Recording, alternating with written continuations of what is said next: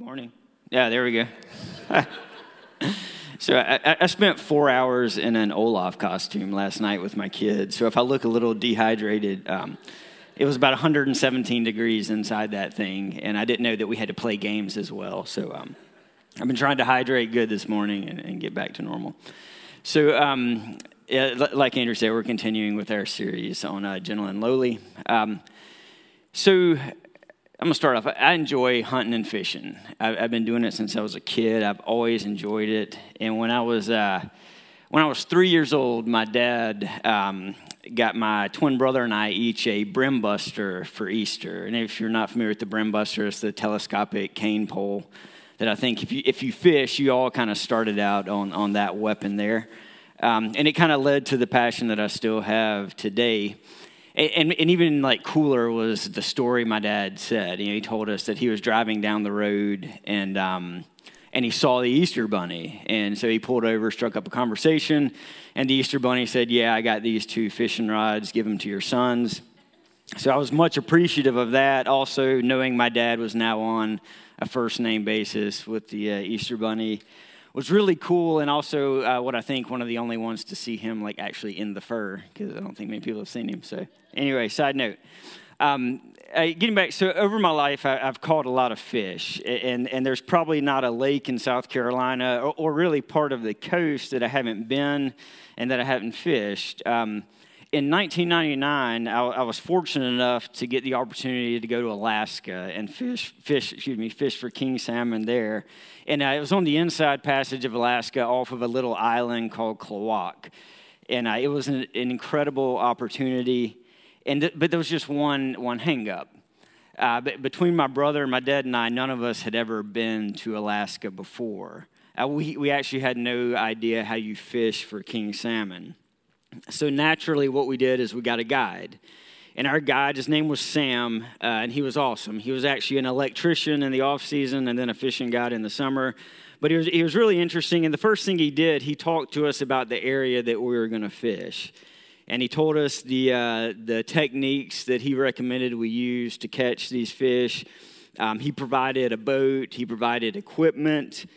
And then he also showed us his extensive collection of tackle and how to use it to go after these king salmon. And we listened intently to what Sam had to say. Why? Because Sam knew things that we didn't. You know, he had experiences that we didn't have. He had access to equipment we didn't have, and he knew things about the water and about that region that we had no idea of. And the thing was, we flat out caught fish. In the 4 days we were there, we caught our limit every day between king salmon, silver salmon, halibut, lingcod. You know, every day we caught a limit. But here is the interesting part, and the part I'm really excited to tell you. There were guys from Cabela's, the big store. Their marketing department was actually on this island at the same time, fishing in the same location we were, and actually out of the same marina. And they didn't catch near what we caught. In fact, between the 4 of them, they were lucky to get a combined limit, pooling all their fish together. And Sam told us why. He said it was because they insisted on doing things their way. And though they were provided a guide, they had to have one. They were provided this helper. They attempted to take their experiences and their knowledge and apply them to this area, and it didn't work. It didn't work because though they were provided this helper, they turned their backs on him, and they did things their way. And really, they weren't able to fully experience the level of fishing that was available.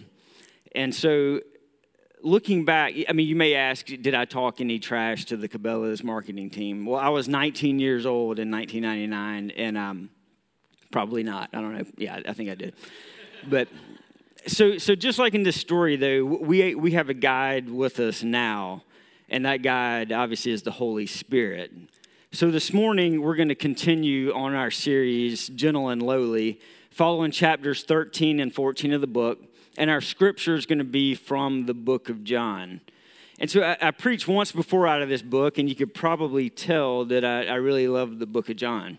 I like how he immediately reveals Jesus' identity. In fact, right off the bat, he says, "In the beginning was the Word, and the Word was with God, and the Word was God. He was with God in the beginning.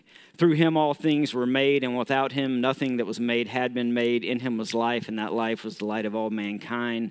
That light shines in the darkness, and the darkness has not overcome it." Right from the beginning, he tells us who Jesus is.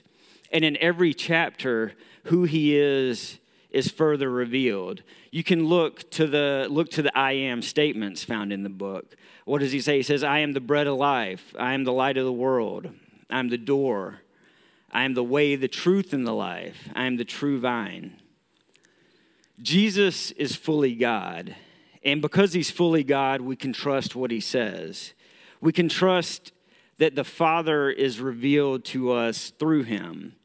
We can trust that belief in him leads to eternal life. And we can trust that when he promises us something, he'll deliver. So the scripture this morning is John chapter 14, verses 12 through 17. And you can follow along in your Bible, or you can follow along in the screen. It says, "Truly, truly, I say to you, whoever believes in me will also do the works that I do. And greater works than these he will do, because I am going to the Father. Whatever you ask in my name, this I will do, that the Father may be glorified in the Son. If you ask me anything in my name, I will do it. If you love me, you will keep my commandments. And I will ask the Father, and he will give you another helper to be with you forever, even the Spirit of truth, whom the world cannot receive, because it neither sees him nor knows him. You know him, for he dwells with you and will be in you."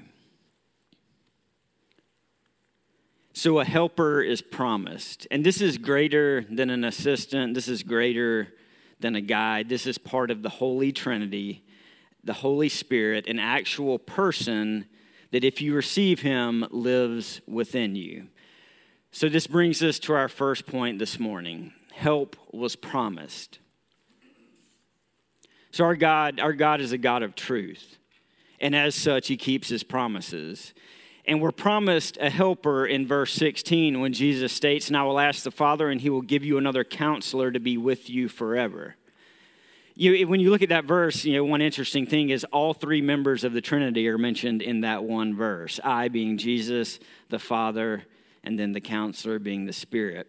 So in different translations of this verse, if you're using the King James Version, you may see, "I will pray the Father," or something along those lines.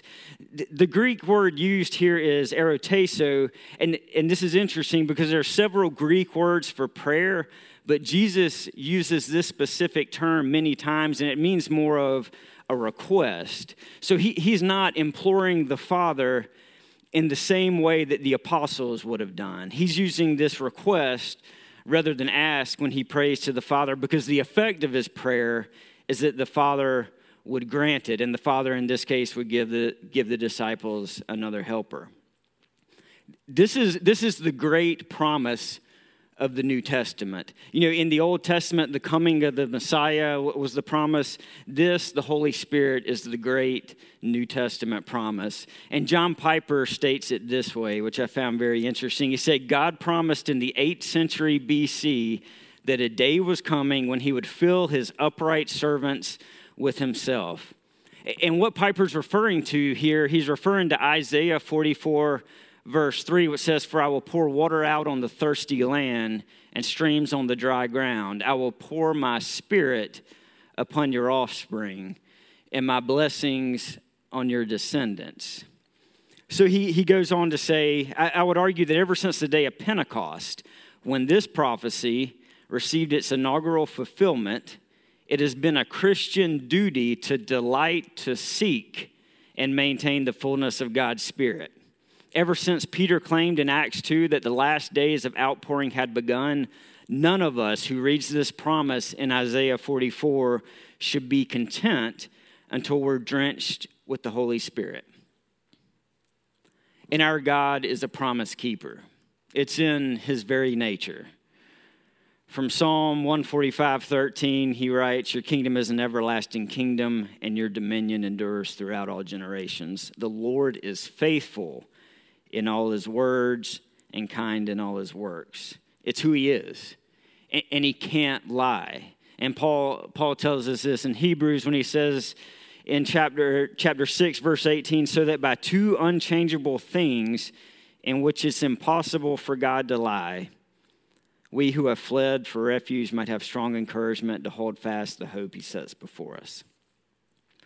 So now before you say nothing is impossible for God, just know this: God does not lie. He does not violate the laws of logic. He is who he is, and he cannot be other than what he is. He won't violate the laws of logic. He can, does, and will violate the laws of nature, but not of logic. For example, as we go to Joshua 21:45, where he says, "Not one word of the good promises that the Lord had made to the house of Israel had failed. All came to pass." In 1 Kings chapter 8, verse 56, "Blessed be the Lord who has given rest to his people Israel according to all that he promised. Not one word has failed all of his good promise, which he spoke by Moses his servant." And finally, to 2 Peter chapter 3, verse 9, "The Lord is not slow about his promise, as some count slowness, but is patient toward you, not wishing for any to perish, but all to come to repentance." So we serve a living God who is faithful by his very nature. And when he promises, he fulfills. So Jesus, being fully God, could not lie because he was the truth. And this is more than just spoken truth. This is truth in the moral sphere. This is divine truth, the Greek aletheia. And that is why Pilate was so utterly confused with Jesus when he met him. That's why, when he says, "What is truth?" he's not expecting Jesus to answer with, "Well, Pilate, Webster defines truth as this." He is legitimately confused. He's using a question as a sort of statement, but he's confused for many reasons. He's confused in the same way that we get confused, because we're human, and due to the fall, we're sinners, and our hearts are not perfect yet. And though we're created in his image, we bear that image, we commit sin. I read that we've become so good at lying that even polygraph tests are becoming no longer effective. And also, in addition to this, we have a presence in this world that we can't ignore. We have a father of lies in Satan. And he is the polar opposite of the God that we serve. He's full of all the sinful in the world. And here's an interesting point. He doesn't lie to us because he wants us to avoid the truth that pain brings. Absolutely not. It's so much more evil than that. He lies because he wants us to believe the lies. He wants us to live our lives full of regret, full of shame, and full of guilt. He wants us to live our lives for what the world has to offer. He wants us to take that talent, as Jesus tells us in the parable, and bury it. He wants us to suffer eternal damnation because he doesn't want us to know the truth of God, the truth of God's plan for us, the truth of his great love for us, a love so great that he gave his son to pay our debt so that we can live eternally with him. So church, God promised us this helper, and the helper is here, and he is here now, which is our second point this morning. Help is here. So Luke writes in Acts of the Spirit, he writes in Acts chapter 2, verses 1 through 4, "When the day of Pentecost arrived, they were all together in one place. And suddenly there came from heaven a sound like a mighty rushing wind. And it filled the entire house where they were sitting, and divided tongues as a fire appeared to them and rested on each one of them. And they were all filled with the Holy Spirit and began to speak in other tongues as the Spirit gave them utterance." So let's look at what the Spirit does for us. First, again, going to the Greek, and I apologize for overusing the Greek text, but it's fascinating to me. But the words parakletos, and it's a difficult one to translate. It's very difficult to translate this one into English. If you try to go literally, it means come alongside to help. It's one of those weird verb/nouns going on there. Some other words: comforter, advocate, helper. So the Holy Spirit is to us what Jesus was to the disciples, only closer, because if you receive him, the Spirit lives within you. And he's just our present day advocate. He teaches us, he convicts us of sin, he reminds us of Jesus' words, and again, if you receive him, he lives within you. So going to the book that we've been in, Gentle and Lowly, Dane Osland writes this about the Spirit. He says, the Spirit takes what we read in the Bible and believe on paper about Jesus' heart and moves it from theory to reality and from doctrine to experience. So next, the Spirit is a person, and it can actually be grieved and it can be prayed to. You can pray to the Spirit. And actually throughout the New Testament, the personhood of the Spirit is described. It's described in the book of John. It's described in Acts and in many of Paul's letters. Here in John chapter 16, verses 5 through 7, he writes, "But now I'm going to him who sent me, and none of you ask me, 'Where are you going?' Because I've said these things to you, sorrow has filled your heart. Nevertheless, I tell you the truth. It's to your advantage that I go away, for if I do not go away, the helper will not come to you. But if I go, I will send him to you." So if you've been following along in the book, if you've been in a group that's following the book, you'll recognize the name Thomas Goodwin. And for the verse that we just read, Goodwin kind of paraphrased that in his, with his thoughts in 16th, 17th century time period. And here's what he says. Here's how he paraphrases this. He says, "My Father and I have but one friend who lies within us both and proceeds from us both, the Holy Spirit, and I will send him to you. He will be a better comforter to you than I am to be. He will comfort you better than I can do with my bodily presence. He will tell you nothing but stories of my love, and all his speech in your hearts will be to advance me and greaten my worth and love to you." And hear this, "and it will be his delight to do it." And why? Goodwin answers the why with, "So that you should have my heart as surely and as speedily as if I were with you." So the Holy Spirit is all powerful, all knowing, and ever present because he is God. He is part of the Trinity. And we have this helper with us because of God's love for us. And you can think of it like this. How many of you have some sort of device that you use that you don't know all the capabilities of? So as a man, I refuse to read directions and owner's manuals on principle. I'm not allowed to by nature. And it never fails, whether it be like a phone or a gadget or even my boat motor. I'll have something for a long period of time, and then almost by accident, I'll discover a function of it that would have made my life easier. For example, I learned once on the Wateree River about 2 years ago that a blinking red light on a Tohatsu 20 is not anything to ignore.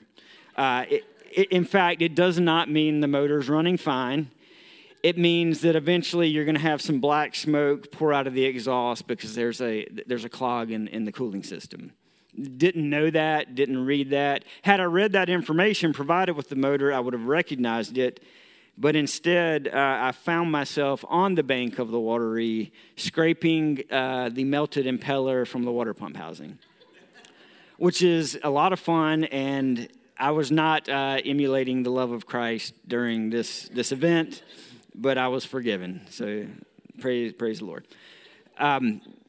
So God gave us our brains. He gave us our intellect to whatever degree for a reason. And that reason is we're to use it to the best of our ability to know him. It's no different than our spiritual gifts. we're to use it. We're to use what we have, and we have a responsibility as followers of Christ to know God and to know who he is.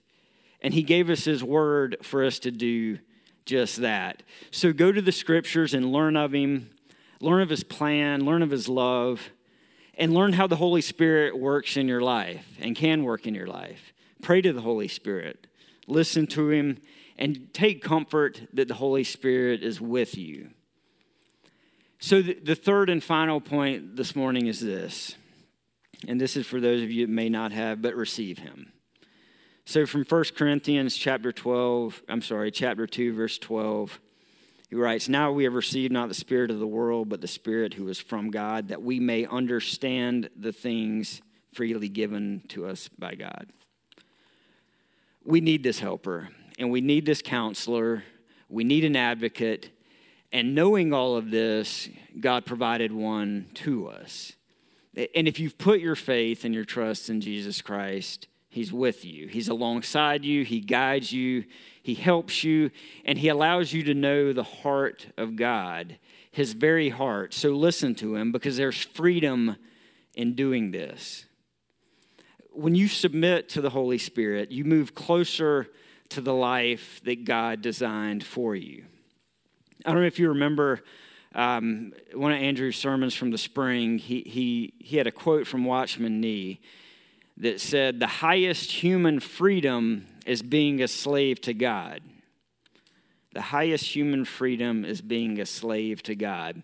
But what does that mean? That means there's a direct relationship between freedom and design. It means there's freedom in doing what you were created to do, and there is freedom in being bound to what you were created to do. Tim Keller states this as well. He says, "Because a fish absorbs oxygen from water, not air, it's free only if it's restricted to water. If a fish is freed from the river and put out on the grass to explore, its freedom to move and soon live is destroyed. Real freedom isn't restrictionless, it's finding the right ones." So how do we find the right ones? We look to his word, guided by his Spirit. When we're confused, we go to his word, guided by his Spirit.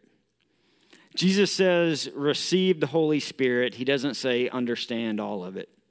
Receive it. And listen, there's going to be times where you feel this so incredibly closely, and that is a great and beautiful place to be, but there's going to be times where you're not. And that's fine. And it doesn't mean he's not there. C.S. Lewis addresses this specifically, and it stuck with me. And he says, it's quite right that you should feel something terrific has happened to you. And in his words, be all glowy. And accept these sensations with thankfulness as a birthday card from God, but remember they're only greetings, not the real thing, not the real gift. It's not the sensations that are the real thing. The real thing is the gift of the Holy Spirit. Don't depend on the sensations. Otherwise, when they go and you're once more emotionally flat, you may think the real thing had gone too, but it won't. It will be there when you can't feel it.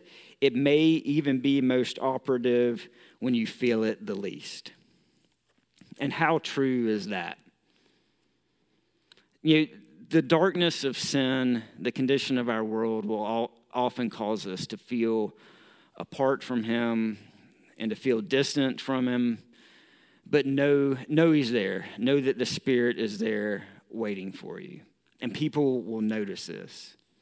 I finished a book recently by Pete Maravich, Pistol Pete Maravich. Anybody remember that guy? Yeah, the old basketball player.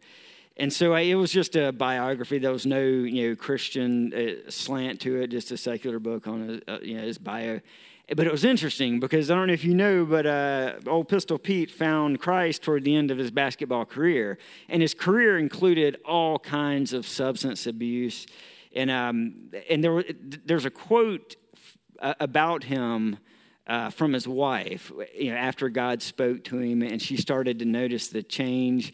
And in the book, they said it took a while for Jackie to overcome her skepticism, but she knew what she saw and with whom she lived both before and after God spoke to her husband. The quote from her is this. It says, "He was like a different person. I saw how happy he was, how he was at peace with everything. I kind of envied him. I wanted what he had." It made me think in our small group, our Wednesday night group, Joe, Lynn, and Ann, we're all in there together, and Ann was talking about her Italian uncle, Uncle Vinny, which obviously, but so she said, he came to Christ very late in life, but the interesting comment she made, and this really stuck with me, she said, "For all who knew him, you couldn't not notice the change in him," and that is the Holy Spirit. And how many people do you know that have this story? I mean, think of your own transformation. Think of what God has done in your own life. How have your priorities changed? If you found Jesus later in life, usually you see that. Back in the day, I used to go to church so I wouldn't feel guilty about fishing, on Sunday. And now I'm actually excited about it days in advance. So, road to spiritual maturity there. But I would guess most of you have a similar story. But what do we actually do with all this? How do we apply this? What do we do with this information? Again, we go to his word. That's why we have it. I spoke of this before, but there is evil in this world. There's pain, there's suffering, there's death. This isn't the way it's supposed to be, but for right now, it's the way it is. And you may ask, how can we get comfort from that fact? How can we get comfort and peace in the midst of suffering, in the midst of cancers, in the midst of death, in the midst of grief, of sorrow, of depression? How do we get comfort in that? And the answer is hope. Hope that this isn't the best of what's to come. Hope that we have a future, one that's free from everything that I just mentioned, free of death, despair, sadness, and illness. In Jeremiah 29, verse 11, he says, "I know the plans I have for you, says the Lord, plans for welfare and not for evil, to give you a future and a hope." And that hope isn't just wishful thinking. That hope is grounded in truth, and that is the truth that sets us free. So wrapping it up this morning, help was promised. And as we've heard and as we've read, when he promises, he delivers. Help is here now. From Pentecost to present day, our helper is here. Our counselor is here. Our comforter is here. The one Jesus promised is here. The Holy Spirit is with us. And again, because of him, we can enjoy a closer, deeper relationship with our Creator than even the disciples had, and they were with Jesus. And that is how special this relationship is, because help is here. So receive him. And if you're here today and you haven't, if you're not sure what all this is about, I would encourage you to ask. Ask one of the pastors or one of the deacons. And if you find yourself constantly seeking peace and contentment, but not finding it in what the world has to offer, ask. We've been created with a need for him. And outside of him, we'll continue to seek, but we're not going to find. We'll try to fill that void with what the world offers us, with what the world tells us will make us happy. Money, real estate, cars, drugs, alcohol, sex, all of that. But what always happens, and what you know deep down inside, is these things never truly fill the void because the feelings from them never last. They're temporary because happiness is temporary. It is a fleeting and fragile emotion, and it comes and goes as easily as our moods change. But the joy and peace and contentment that comes with the relationship with Jesus Christ is not. It fills that void because the world that we were created for isn't here. It's with our Creator, and it's one in which we will live eternally with him. Let us pray. Father, thank you for today and thank you for this church. Father, we pray for our community. We pray for our outreach yesterday that we could bring those who don't know you to know you, Father. Father, we pray for our nation. Our nation needs you at this time. We need Jesus, Father. Father, help us use the spirit that we just talked about to both know you better and to love you better. And when we get confused and disheartened, and when the world tries to pull us away from you, Father, help us to come back to you. Help us to run to you and to know you. When we don't have the answers for what's going on, let us remember the answers we do have and the knowledge we do have, which is you and your love for us, a love so great, Father.